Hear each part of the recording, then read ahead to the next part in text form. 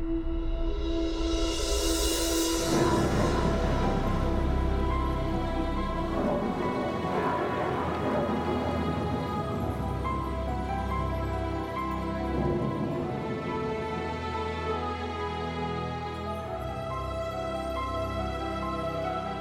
welcome once again to Father Spitzer's Universe, at the intersection where faith and reason meet and are edifying. I'm Doug Keck. I kind of am the gatekeeper here, coming to you from EWTN Studios in Irondale, Alabama, the heart of the mothership, where Mother Angelica herself began it all back in '81. Email your questions to us at spitzer'suniverse@ewtn.com. Check out all of Father Spitzer's websites, themagicenter.com, crediblecatholic.com, and purposefuluniverse.com as well. And of course, Father Spitzer's Universe is always available on our EWTN On Demand page and our EWTN YouTube channel, where we have tens of thousands of hours of programming. Just posted on our On Demand page is the Worldwide Children's Holy Hour. People loved it. It's available also as a DVD purchased through EWTN's religious catalog. Join children throughout the world as they pray for peace, led by our own Father Joseph Mary Wolf from Our Lady of the Angels Chapel right here in Irondale, Alabama. Get the DVD again at EWTNRC.com while you're picking up Father Spitzer's book.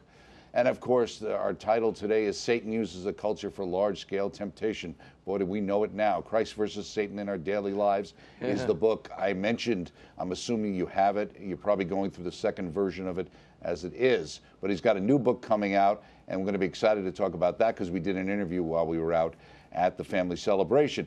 But the book of the month for October, Catechism of the Spiritual Life by Robert Cardinal Sarah. Now, he is a very important man in the church. This is a very important work. We're very excited here at EWTN Publishing to be able to publish that book. We're also excited to join our great friend Father Spitzer once again and ask him to lead us in prayer. Will you, Father? You bet. In the name of the Father, and of the Son, and of the Holy Spirit, amen. Heavenly Father, we give you thanks for your many blessings to us, the blessing especially of this ministry and our ability to serve in it. We ask you to send your Holy Spirit down upon Doug, myself, our whole audience this day, so that everything we do and say will be brought to fruition in your will for the good of your people, your church, and your kingdom. We ask all of these things through Jesus our Lord. Amen. And Mary, seat of wisdom, pray for us. In the name of the Father, and of the Son, and of the Holy Spirit. Amen. Amen. It's great to see you, Father, and hear your voice again. And we had a great time at the family celebration. A few thousand people showed up in Phoenix. We had our radio conference, and you spoke there. And then also at our wonderful event, our family celebration, the live show we did as a Father Spitzer show, which just aired. And also, of course, we did do a book interview on your book that's out and that we're going to make available, I think, coming soon in a couple of weeks, right? Yeah, that's right. The Moral Wisdom of the Catholic Church, a defense of her controversial moral teachings, should be available on November the 1st. And hopefully, as it comes out, it'll give some really good arguments for why all of the church's so-called controversial moral teachings are right on the marker to produce emotional health, spiritual health, and relational health, marital health in our culture. Right, and check out EWTN. We'll give you some more information as we go along when the interview I got to do with Father will be airing, and I'm sure we'll be dealing with that book on this show as well probably in the new year. Speaking of the teachings of the Catholic Church and Catholics who seem to ignore them, recently we had a statement that came out from our president, Joe Biden, who again represents himself as a Catholic. He said, "If you give me two more senators in the United States Senate, I promise you we will codify Roe and once again make Roe the law of the land." So that is what he is promising.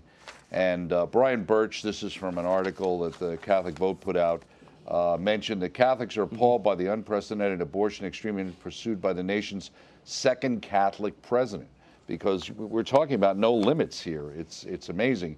While Americans struggle with record inflation, the president has nothing to offer but a pledge to expand the right to violently destroy innocent unborn children. They've decided, I hate to say it, that politically this is the one talking point that they seem to score well with, and they're pushing it, but they won't even give examples of when you couldn't have one. They basically are saying it's up to up to birth. Yeah, no, that's right. And the fact that they don't have any restrictions whatsoever. I mean, what we're talking about are perfectly viable children at 3, or at least 6 months into the pregnancy. These children are viable completely. I mean, there's no excuse. I mean, it is, in my opinion, murder of a viable child if you abort a third trimester fetus. And the key thing is, even in the second trimester, it is also partially viable without any kind of artificial means. So I think this is inexcusable. The fact that I haven't heard one single pro-abortion politician, not one, indicate any restrictions at all. So there's no limits to what these people are expecting. They want to just keep doing this. Can you imagine, taking a child who is like 1 minute away from being born and saying, well, that human being's in the womb. I guess we can go ahead and abort that child. I mean, it is so grotesque just on the level of pure imagery, let alone science, let alone medicine, let alone the humaneness of the law. Are you kidding me? I mean, this is ridiculous. And of course, the fact that President Biden is doubling down on this, it just amazes me no end. And I think it's not only appalling because he's a Catholic, but it's appalling because he's a human being. Right. I do not get it, and I don't get any of these people who are saying third trimester abortions are perfectly okay. I mean, I don't think any abortion's okay. Right. But I mean, if you need visual imagery of why it's not okay, it's certainly there, in the third trimester. My gosh, who can possibly sustain this in their conscience? Anyway, but apparently there are some who can. Right. Well, you either don't have a conscience or you've so dulled it down that it doesn't matter. Yeah, exactly. Right. Yeah, Speaking of buried over by political rhetoric. Right. Exactly. Yeah. Now, since you mentioned imagery, there's an article, the Register put it out, but it's a story that came out. The movie Blonde, it was a movie made about Marilyn Monroe that's, that's out. I think it's on Netflix or something. But in it, the film angers Planned Parenthood by showing humanity of Marilyn Monroe's unborn child. Apparently, and I haven't seen the movie, so I'm just recounting what it says here. Monroe is depicted of being forced to undergo 2 illegal abortions, which leave her with lasting emotional scars. One scene in particular finds her about to have her second abortion, interacting with a vision of her unborn baby. The baby asks her, "You won't hurt me this time, will you?" Okay? And the portrayal of abortion apparently broke all the rules for Hollywood. Because they weren't supposed to show a fully CGI image of a baby, wasn't supposed to give the baby an actual voice, wasn't supposed to feature a woman who was permanently haunted by these procedures. Planned Parenthood certainly felt that was inappropriate and indicated it's a shame that the creators of Blonde chose to contribute to anti-abortion propaganda and stigmatize people's health care decisions instead. So when the images are there and the truth is there, they have to deny it. Another instance of euphemistic sophistry. I mean, are you going to call this a healthcare decision? I mean, basically, they wanted her to kill her child. She recognized that it was her child. She didn't want to do it. She was being coerced into doing it.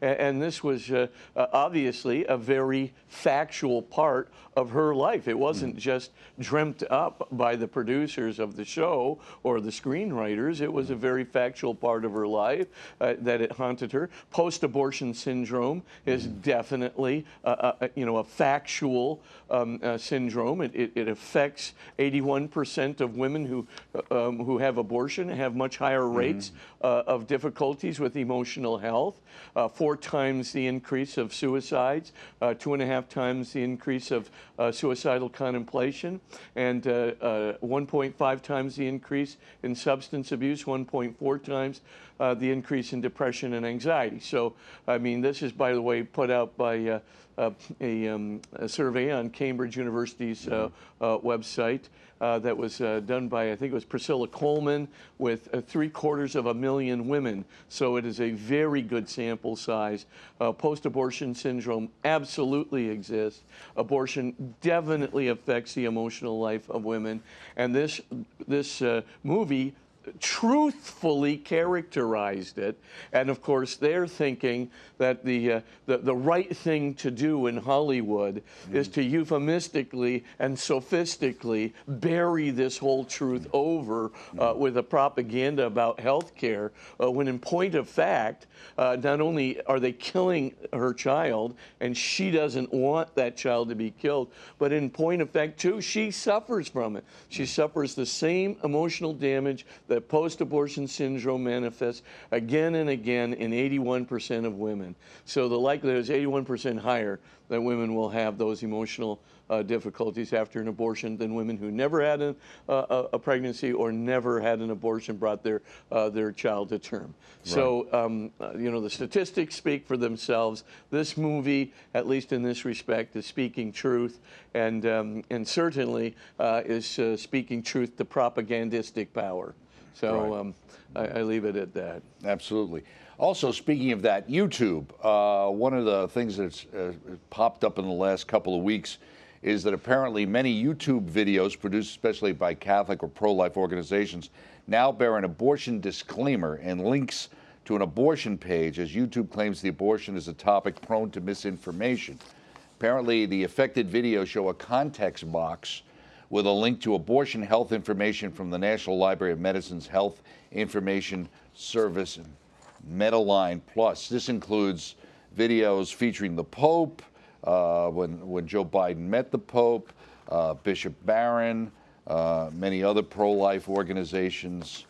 So they're putting that on there because they want to make sure that people get all the facts. I just wonder if on the ones that are the Planned Parenthood videos, if they're putting any contextual boxes on those for the pro-life perspective. I have a feeling no. I wouldn't know, but it's a fair question to ask. Right. I have a funny feeling that there might not be any there. Right. Absolutely. Another story out of New York, just a minor thing, but New York judge paves way for recognition of multi-person relationships. Like we didn't know we were on our way for this. New York judge opened the door to legal recognition, this is last week, of a multi-partner relationship while ruling on a housing case. The person said that the legal protection of same-sex relationships should not be limited to two people. And basically, Tony Perkins from the Family Research Council said the judge is basically giving New York's blessing to polyamorous unions in this particular decision. This judge says, why then, except for the very real possibility of implicit majoritarian animus, is the limitation of two persons inserted into the definition of a family-like relationship for the purposes of receiving same protections from eviction according to legally formalized or blood relationships. She asked, is two a code word for monogamy? So there we have the stirrings of some of this, you know, polyamorous, and again, the thing that would never happen. All the years we go through, that would never happen. We're never going to be talking about that. None of that is on the agenda. Proving once again that the slippery slope is not a myth, right, but in point of fact actually does occur as prescribed. Right, yeah, well, we moved, as I said, from a slope to the downhill with most of these. It's not a slope anymore. Right. It's just shoot. You know, like Chutes and Ladders, the old game we played when we were kids. Yeah, I remember. So that is a good image, though. So the other one I wanted to mention, one to tie into the wonderful talk you gave at our radio conference, and then we talked a little bit about it at the family celebration about the Shroud of Turin. I was wondering, there was a story from our Ossie Prenzer group, which is our CNA group internationally, about the first hyper-realistic body of Christ based on the Holy Shroud that's being exhibited in Spain, in Salamanca Cathedral's hosting this exhibition.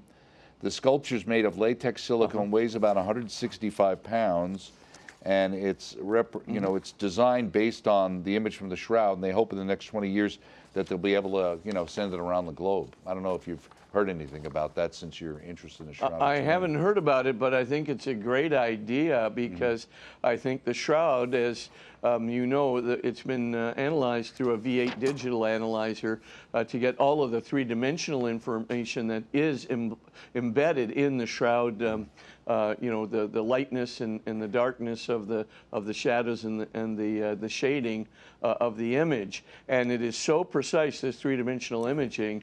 You know, it also shows, by the way, imaging of the inside of the body, the backbone inside in relation to the flesh that's covering it. So we know that the shroud had to penetrate into both the frontal and the dorsal part of the body, and so it's a very, very interesting thing to do. And I think, yes, the more we can show the absolute realism of what our Lord has given for us in order to liberate us from the evil one and from death and from sin, the better off you know it'll be. I think especially when people look at something like that, they're going to wonder, well, how did you get this precise image?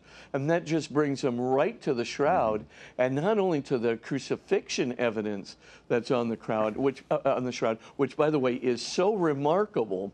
I mean, the shroud and the gospel accounts of Jesus' crucifixion, the coincidences are just absolutely remarkable. You couldn't, they're not really coincidences, right? I mean, the only way you're ever going to explain it is if this body went through the same crucifixion described by the Gospels. And that crucifixion, by the way, described in the Gospels, many people thought there were lots of symbolic dimensions in the crucifixion portrayal. But now we find out by looking at the shroud that you have that spear wound that has the actual you know, fluid and the blood and the clear fluid from the pulmonary sac, right? It's embedded right there at the origin of the wound. We can see the triangular tip of a legionary spear, etc. So it looks really very, very much like the gospel accounts are literally transcribing what actually happened to Jesus. And now we have this historical artifact. By the way, the 1988 carbon dating has been completely debunked. Now we have this artifact that shows the crucifixion descriptions in the Gospels. You should take those literally. We've got now verification because I think the Shroud of Turin is as authentic as they come.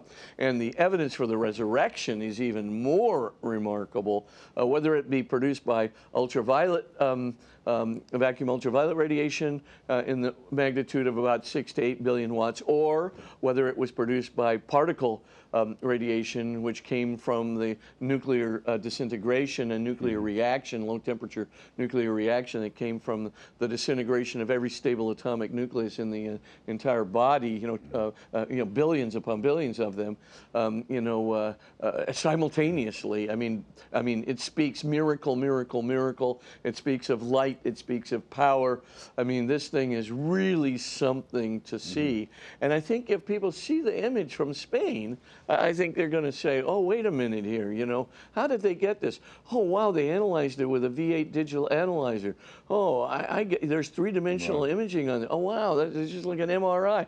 And then they begin to say, well, how did that get produced? And then they get right up into the particle radiation, ultraviolet radiation hypotheses where, you know, hey, you know, dead bodies don't normally emit 500,000 searchlights worth of light energy, you know, in a single flash of 1/40 billionth of a second, or particle radiation where the entire body disintegrates simultaneously, and every atomic nucleus gives rise to these neutron fluxes and proton deuteron fluxes that are giving rise to the image, strengthening the cloth, you know, altering the constituency of the blood so that the blood will turn bright red, et cetera, et cetera. I mean, these things are the most remarkable things you've ever seen in your whole life, and they all come together around that theory of powerful radiation emitting from the body. And of course, dead bodies just don't normally do this. Right. I mean, we're talking about a real, not only an indication of the resurrection, but a very miraculous one indeed. So I think it'll get people thinking, and I think that's what really matters. Well, I know you got people thinking with your talk at radio and your discussion at the family celebration, so people can check that out on our on-demand page if they want to see those programs, and look forward to the book interview as well coming up in the near future. Some questions from our viewers here. Dear Father Spitzer, surveys have shown that many Catholics no longer believe in the real presence. Poor catechesis is often blamed, but I believe changes such as reception of communion in the hands, standing for communion, ending meatless Fridays, and the bland Protestant-like appearance of many Catholic churches do not foster reverence. Should we not use more than words to teach, but also visuals such as the church's atmosphere to show the Eucharist is something really important? Joe.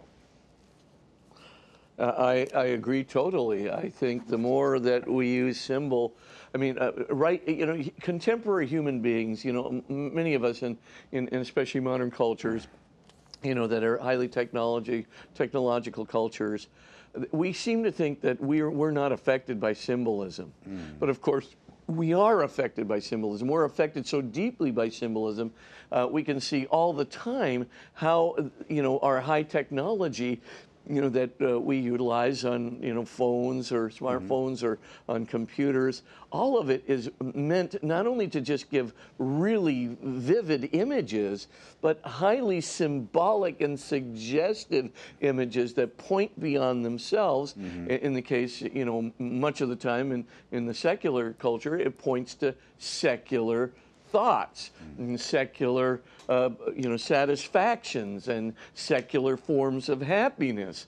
But there are other ways in which Catholics have always, throughout the course of their existence, we were had such great art, such great architecture. Why we would want to submit to what the culture's standards are? I mean, let's build those churches high and mighty like we used to build them, with the great steeples and the great arches. I have nothing against it. Let's put in the statuary into those churches. I mean, this is not like some sort of worship of images. It's just representative of the reality of Jesus' own incarnation and his giving. What's wrong with a statue of Mary? I mean, it reminds us that she was human just like us, and that Jesus submitted himself to be born by her, so that he could redeem the world and redeem us from the power of evil and sin and death. And so, why not? Why would we not want to do this? We're not. Do people really believe that Catholics think that these images are real and that we're worshiping the images? Of course not. Anybody who has any exposure to poetry, should we ban poetry about God? Because after all, that could be viewed as a metaphor which only points to itself rather than beyond itself. Should we ban every form of art that is suggestive of God or Jesus? Should we ban every form of architecture that's suggestive of the transcendent? Of course it points beyond itself. I mean, are people have we become deaf to the importance of metaphor? Well, I'll tell you who hasn't. All the high-tech people that are designing all the programs that your children are looking at, etc. They know that there are two kinds of images. There are metaphorical ones, and they're very lurid and very accurate images of the world that we live in, and they're all meant to point symbolically to something beyond themselves. And so again, we need those images, definitely need those images. And they're not just suggestions. They really help our imagination to flourish, to bring. Of course, Our Lady is present. She's not present in the statue, she's present there. But that statue reminds us that she is here with us now spiritually. Of course we believe that Jesus is here present with us now. We believe that he really is bodily present in the Holy Eucharist. And I've talked about the Eucharistic miracles of Buenos Aires and Tixla and Sokolka before, but I mean, these things are so utterly remarkable. You just can't believe it, as seeing actual flesh growing, living heart tissue growing out of the substance of the host. I mean, we've got electron screening for the host of Sokolka that shows that the integration is so fine, it's literally on the level of the superfine filaments that are, in the myocardium, that are integrated with the structure of the host itself, and it's a few microns of separation that we don't have any technology that could possibly produce this effect of fine integration of heart tissue with the substance of a host. We just can't even produce, not NASA, not anybody. The point, of course, is pretty clear. Jesus is trying to point to us, I'm not just spiritually present, I'm bodily present, and I want you to, as in John 6, right, to eat my flesh and drink my blood, because when you do in this host, right, you are going to become part of me, and I'm going to become part of you, and I'm going to transform you. And the more you, worship, me, in this sacrament of my whole self, which I have given you on Calvary, the sacrifice that gave rise to an unconditional act of love, which is going to heal you, redeem you, and protect you from the evil spirit, and give you the grace to turn your life around. Of course, we want to remember all of these things, but we really do have to have those portrayals of them. I think benediction is a great practice. It brings things right close. When you put that host in that monstrance is speaking volumes of what that host represents. And I'll tell you something. I was in New York last week at the Principled Entrepreneurship Conference. And that conference, we started it off with the Eucharistic procession from one of the churches.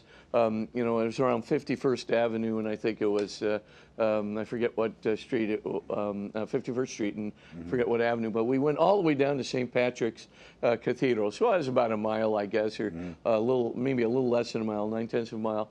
We walked down, closed down the streets right in the middle of New York, and with this great Eucharistic procession. When we left that church, there were 500 people in the procession. When we got to St. Patrick's, there were 1,000 people filing into that church in St. Patrick. Where did they come from? They saw that Eucharistic procession going down the streets of New York, and they joined in with the procession spontaneously.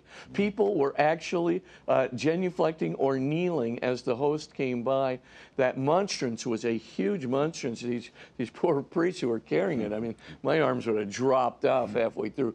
But they just carried that in its beautiful, huge monstrance, and people were just riveted to it. The religious symbolism in the middle of that street. Yes, we should have that kind of symbolism.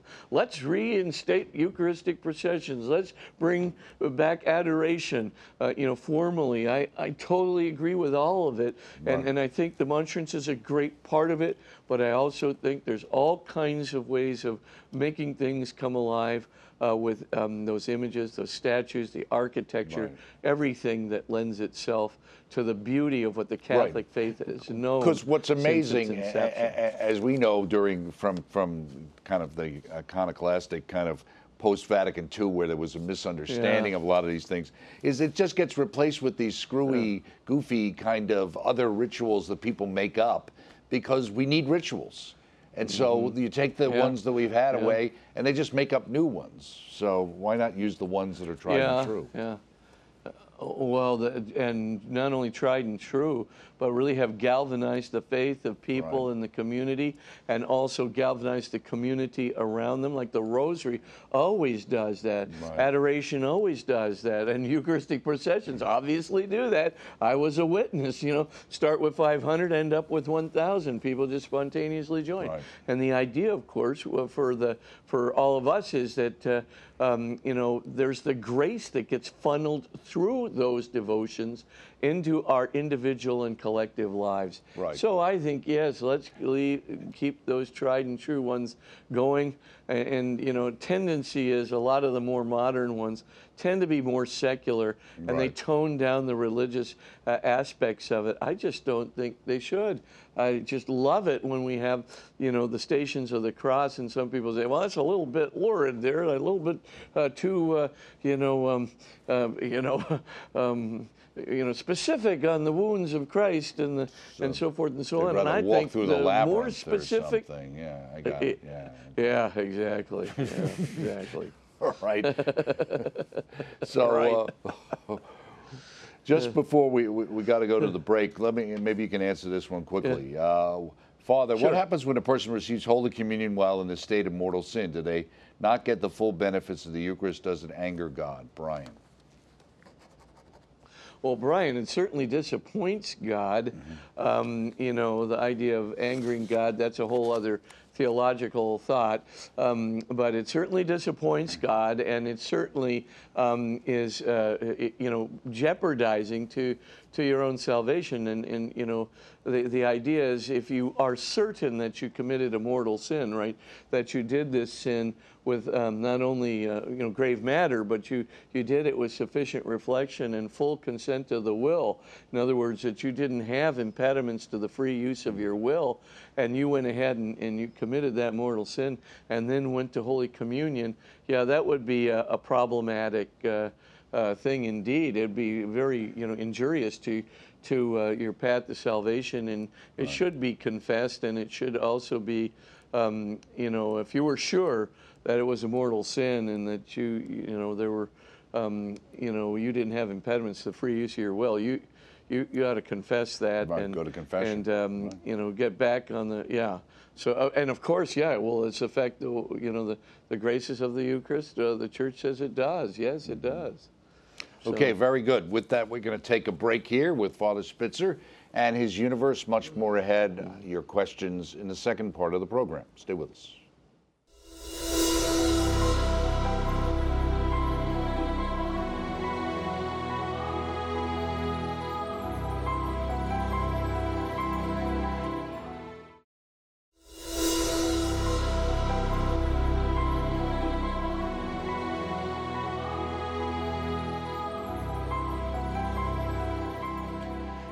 Welcome back to Father Spitzer's Universe. Our topic, Satan uses the culture for a large-scale temptation. And of course, we've been peppering Father with some of your questions. We shall continue with some more questions. And it was interesting, during the break, we were talking a little bit about the impact of that Eucharistic procession.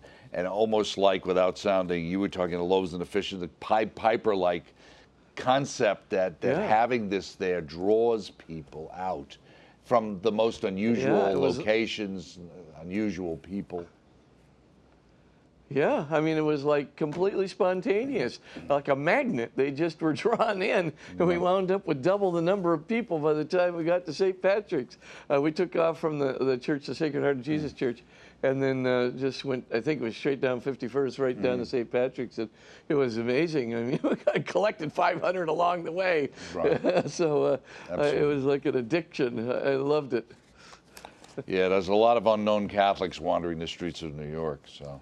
Oh, yeah. Absolutely.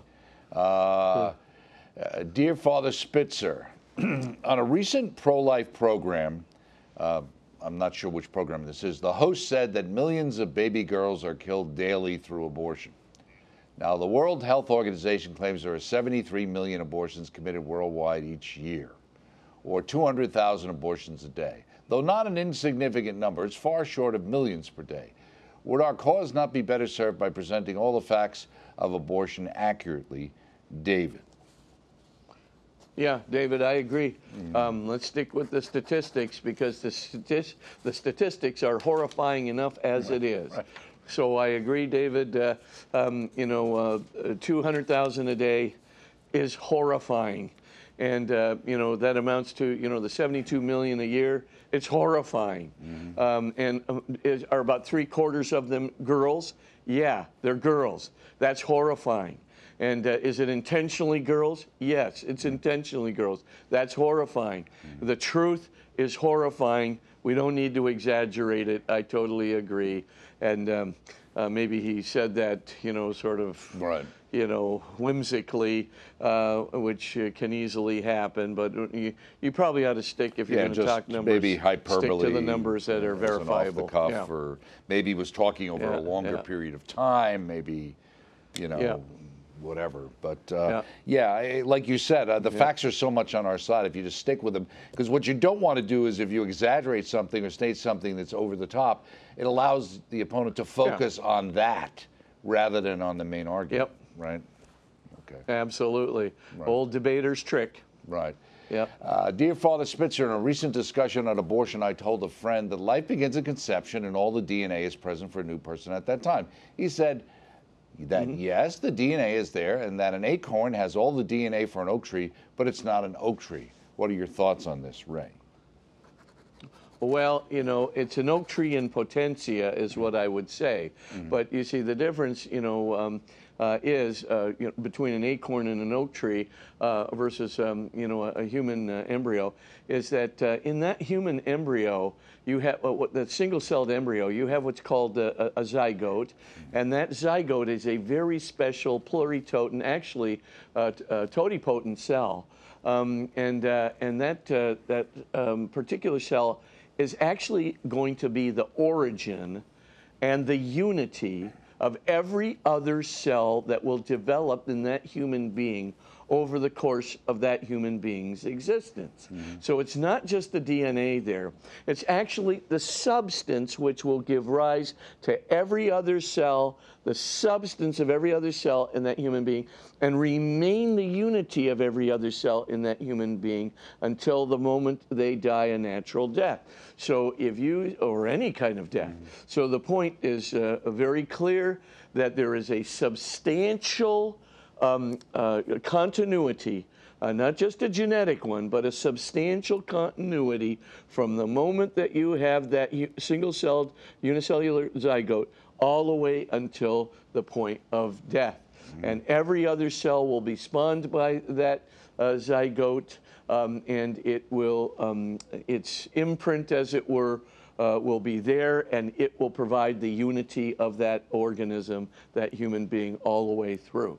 So my point is, yeah, you can say that, it's not a fully developed human being, but don't ever say it's not a human being.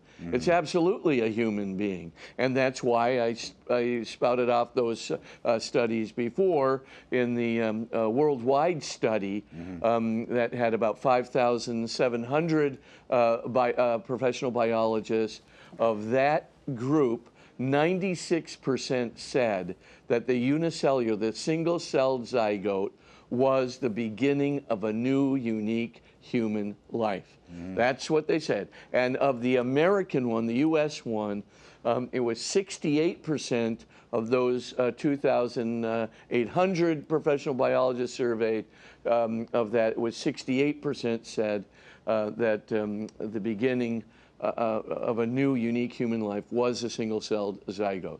So, and I think the reason is, is very clear. It's the same substance all the way through. It's not just a genetic code.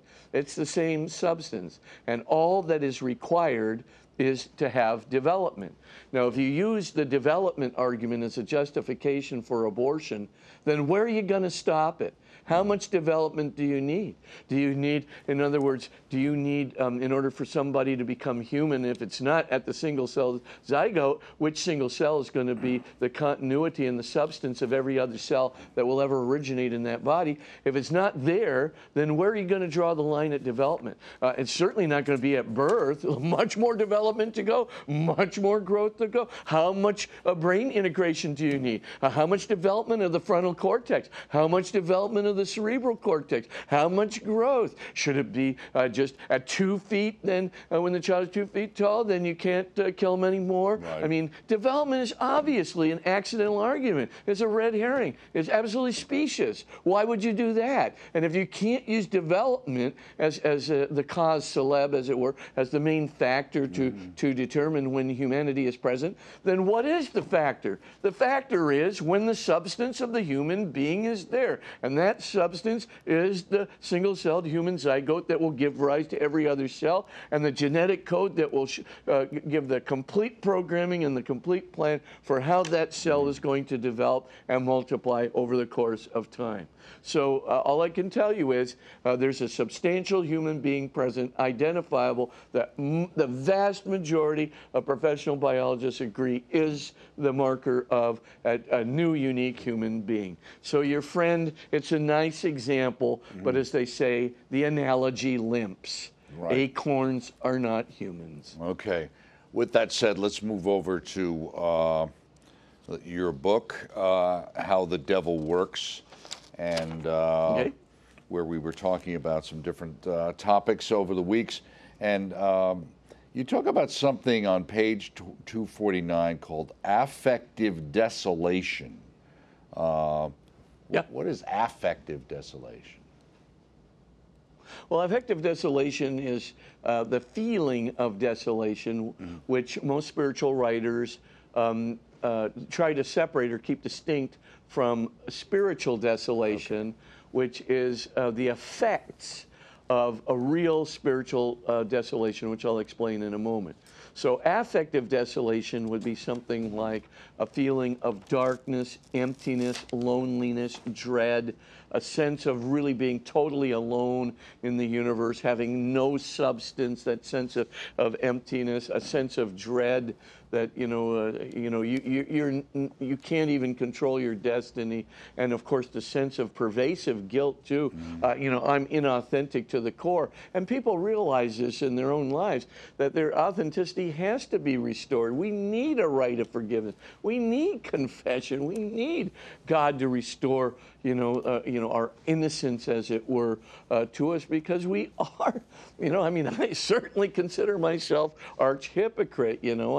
I say things, but obviously I'm no perfect human being. I'm just one of God's agents who's trying to do his best as he can. But do I have my impatient? Oh yes, I have my impatient moments, et cetera, et cetera. So the point I'm trying to get to is, this is a feeling, right, of desolation. And oftentimes, says St. Ignatius of Loyola, that feeling of desolation does indicate real spiritual desolation. So it could indicate that you're kind of separating yourself from God. And as you separate yourself from God, you'll notice that you trust God less, you hope in your salvation less, and your ability to love becomes less and less. Your patience grows thinner, your forgiveness grows thinner, your aggressiveness increases, etc., as Paul says in 1 Corinthians 13. So you can see real effects that come from that. So when you've got both of those things happening, so you've got a feeling of emptiness, loneliness, alienation, which is probably true. It's going to lead, 75% of the time, that's going to indicate that maybe you're separating yourself from God. And when you separate yourself from God, it is going to lead to a decrease in trust, hope, and love. It is going to make it much harder to live a good moral life. So it's going to, throw impediments into your moral conversion. So what's the way to, now sometimes, of course, when you have affective desolations, it's because the devil's trying to stop you from something. And that's why we need those rules for the discernment of spirits, right? So the devil himself is trying to make you feel desolate because he's trying to get you to stop a good action. Right. And so that's another kind of desolation. Right. You get a feeling of desolation, but you're actually doing the right thing. Well, it's And interesting. in the case of the saints, Right. yeah. Because I know you talk about And it, the saints, beware of the evil one posturing as an angel of light. And I think that's exactly what so many people deal with that, with trying to ascertain or discern, well, who's, where am I getting this feeling from?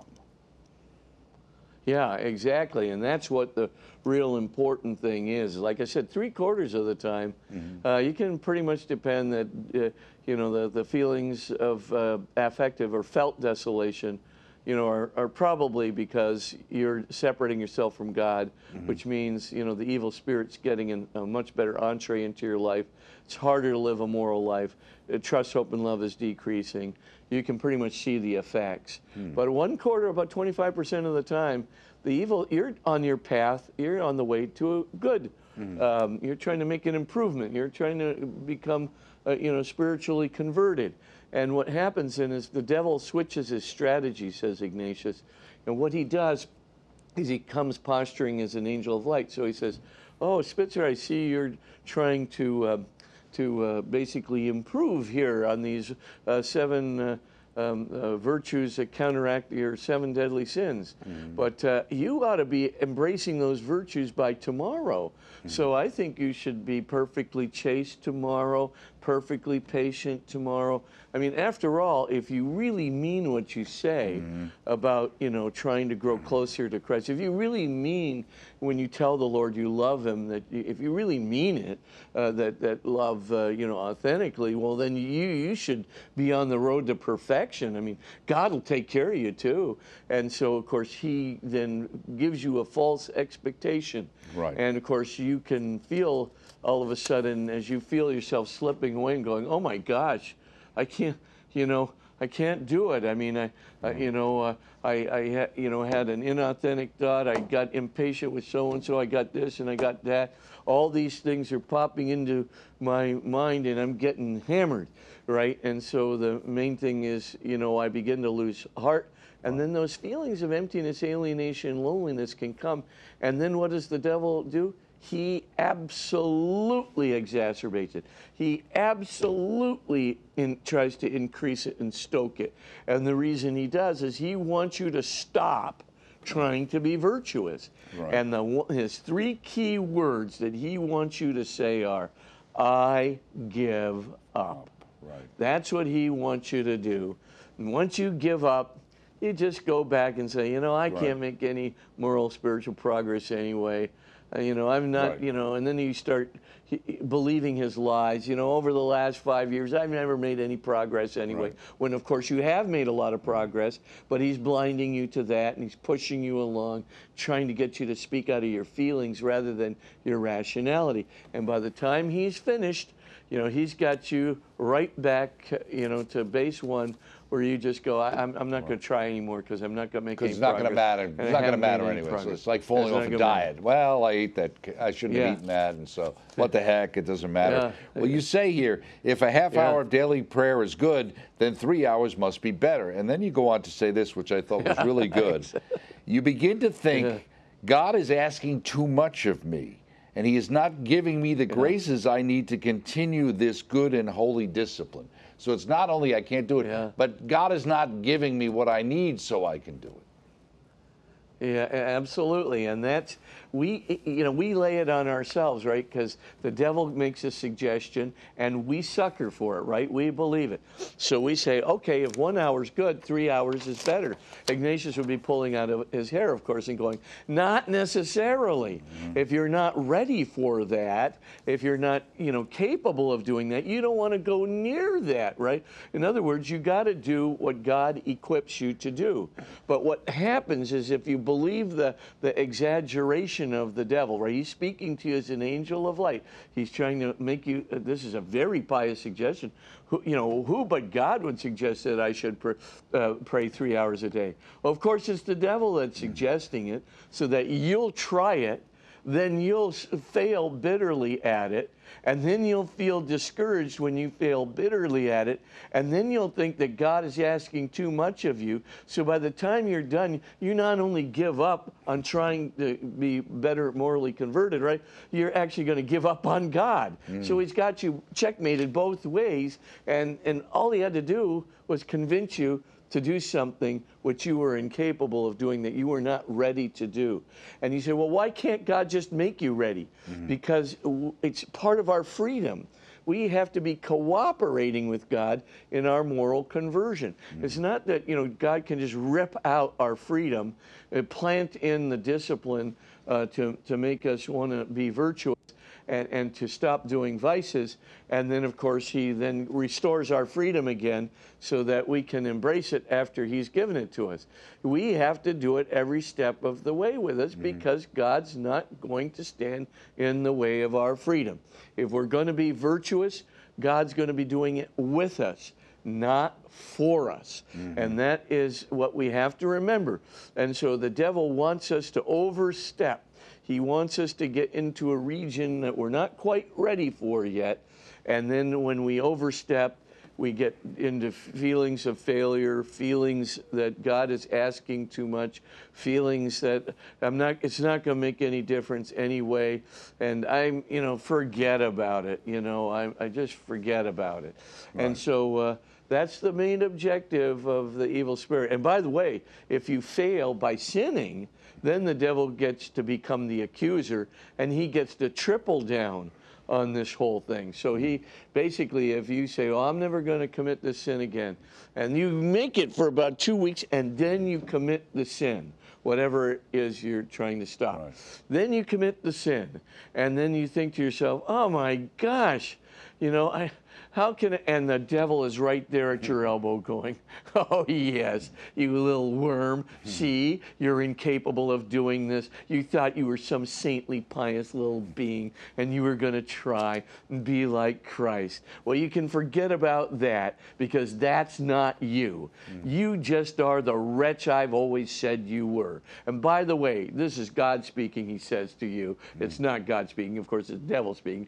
He says, "This is God speaking. I consider you to be a little wretch and worm that's not even worthy of the salvation which you're trying to put yourself on the path to. Who do you think you are anyway?"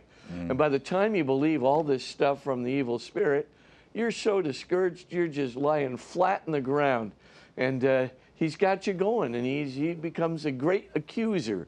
So he's waiting for you to sin, and then he pounces with his accusations, and then, he turns on you. He's been tempting you.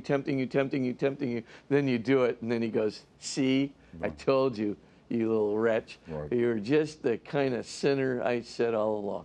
Yeah. So that's the basic way. Right. That's his strategy. But if you're getting, a little wiser in the spiritual life, or you have a spiritual director who can straighten you out along the path, what your spiritual director is going to tell you is, don't give up on moral conversion.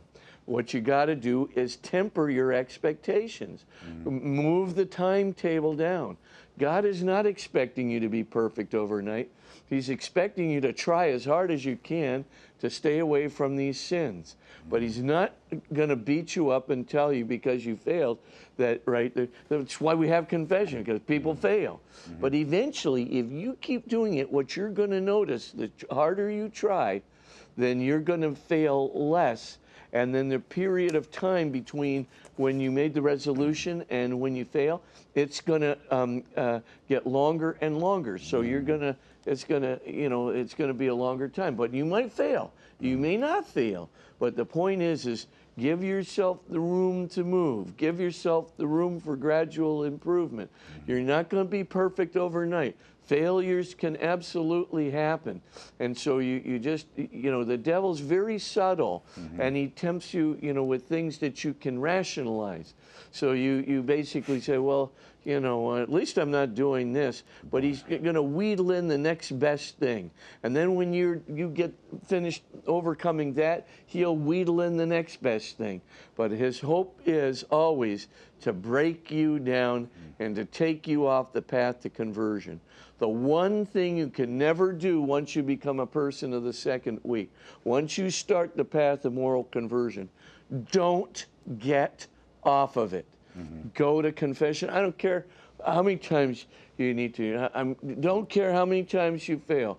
Keep trying, because if you do, it will pay off. And eventually you will see that as you pray more, right? Because moral conversion leads to spiritual conversion, right? So as you get little improvements in your moral life, you're going to see that it becomes easier for you to pray. And as you get more prayerful, you are going to, naturally, when you just say, "Lord, I love you," I mean, you don't need much more in the prayer. I mean, you get even carried away with that because you really do love the Lord, and you really do know his presence, and you really do know his love for you, and it becomes very easy to be connected with him. And then when you are connected more deeply with him, then to sin is to turn your back on the one you love. You don't want to do that. And so the moral conversion then becomes easier. So it's like each thing plays to the other. The moral conversion plays to the spiritual conversion, and that is to say the deepening of the relationship with God in prayer, and the spiritual conversion complements and makes easier the moral conversion, where you can now decide in favor of virtue more easily against vice. And that's the main part of the spiritual life. And it's a journey.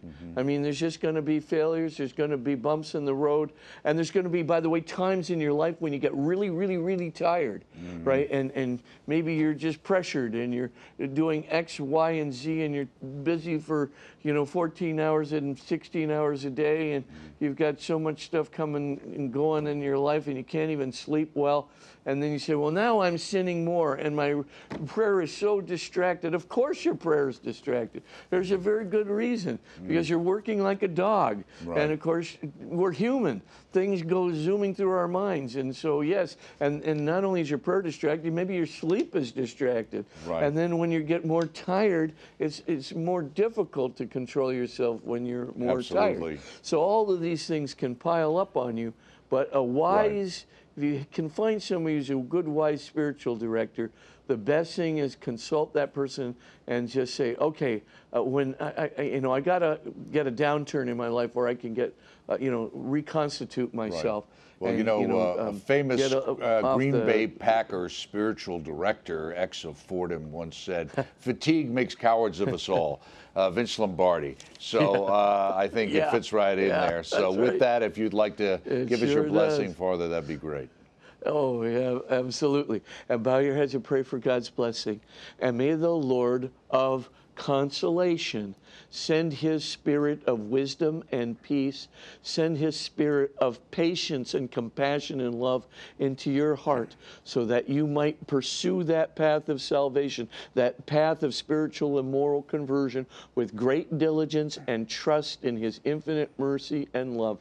In the name of the Father, and of the Son, and of the Holy Spirit. Amen. Amen. Thank you so much, Father Spitzer. Be well. We shall see you next week. And, of course, don't forget that Father Spitzer's books and videos are all available through our EWTN Religious Catalog. Next week, we continue, this time with Consolation and Desolation. And, of course, EWTN's bookmark. I had a fine interview on John Fisher and Thomas More, keeping their souls while losing their heads, with Judge Robert J. Conrad Jr., very interesting interview, and a very special program, Transgender Movement, What Catholics Need to Know. Mary Hassan Rice explores this very important topic, how it affects the culture and what the church teaches. Check it out, Monday, October 24th, and then Friday, October 28th, 5:30 p.m. Eastern. It's not for young folks, but you should watch it. I'm Doug Keck. This has been Father Spitzer's Universe. We shall see you next time.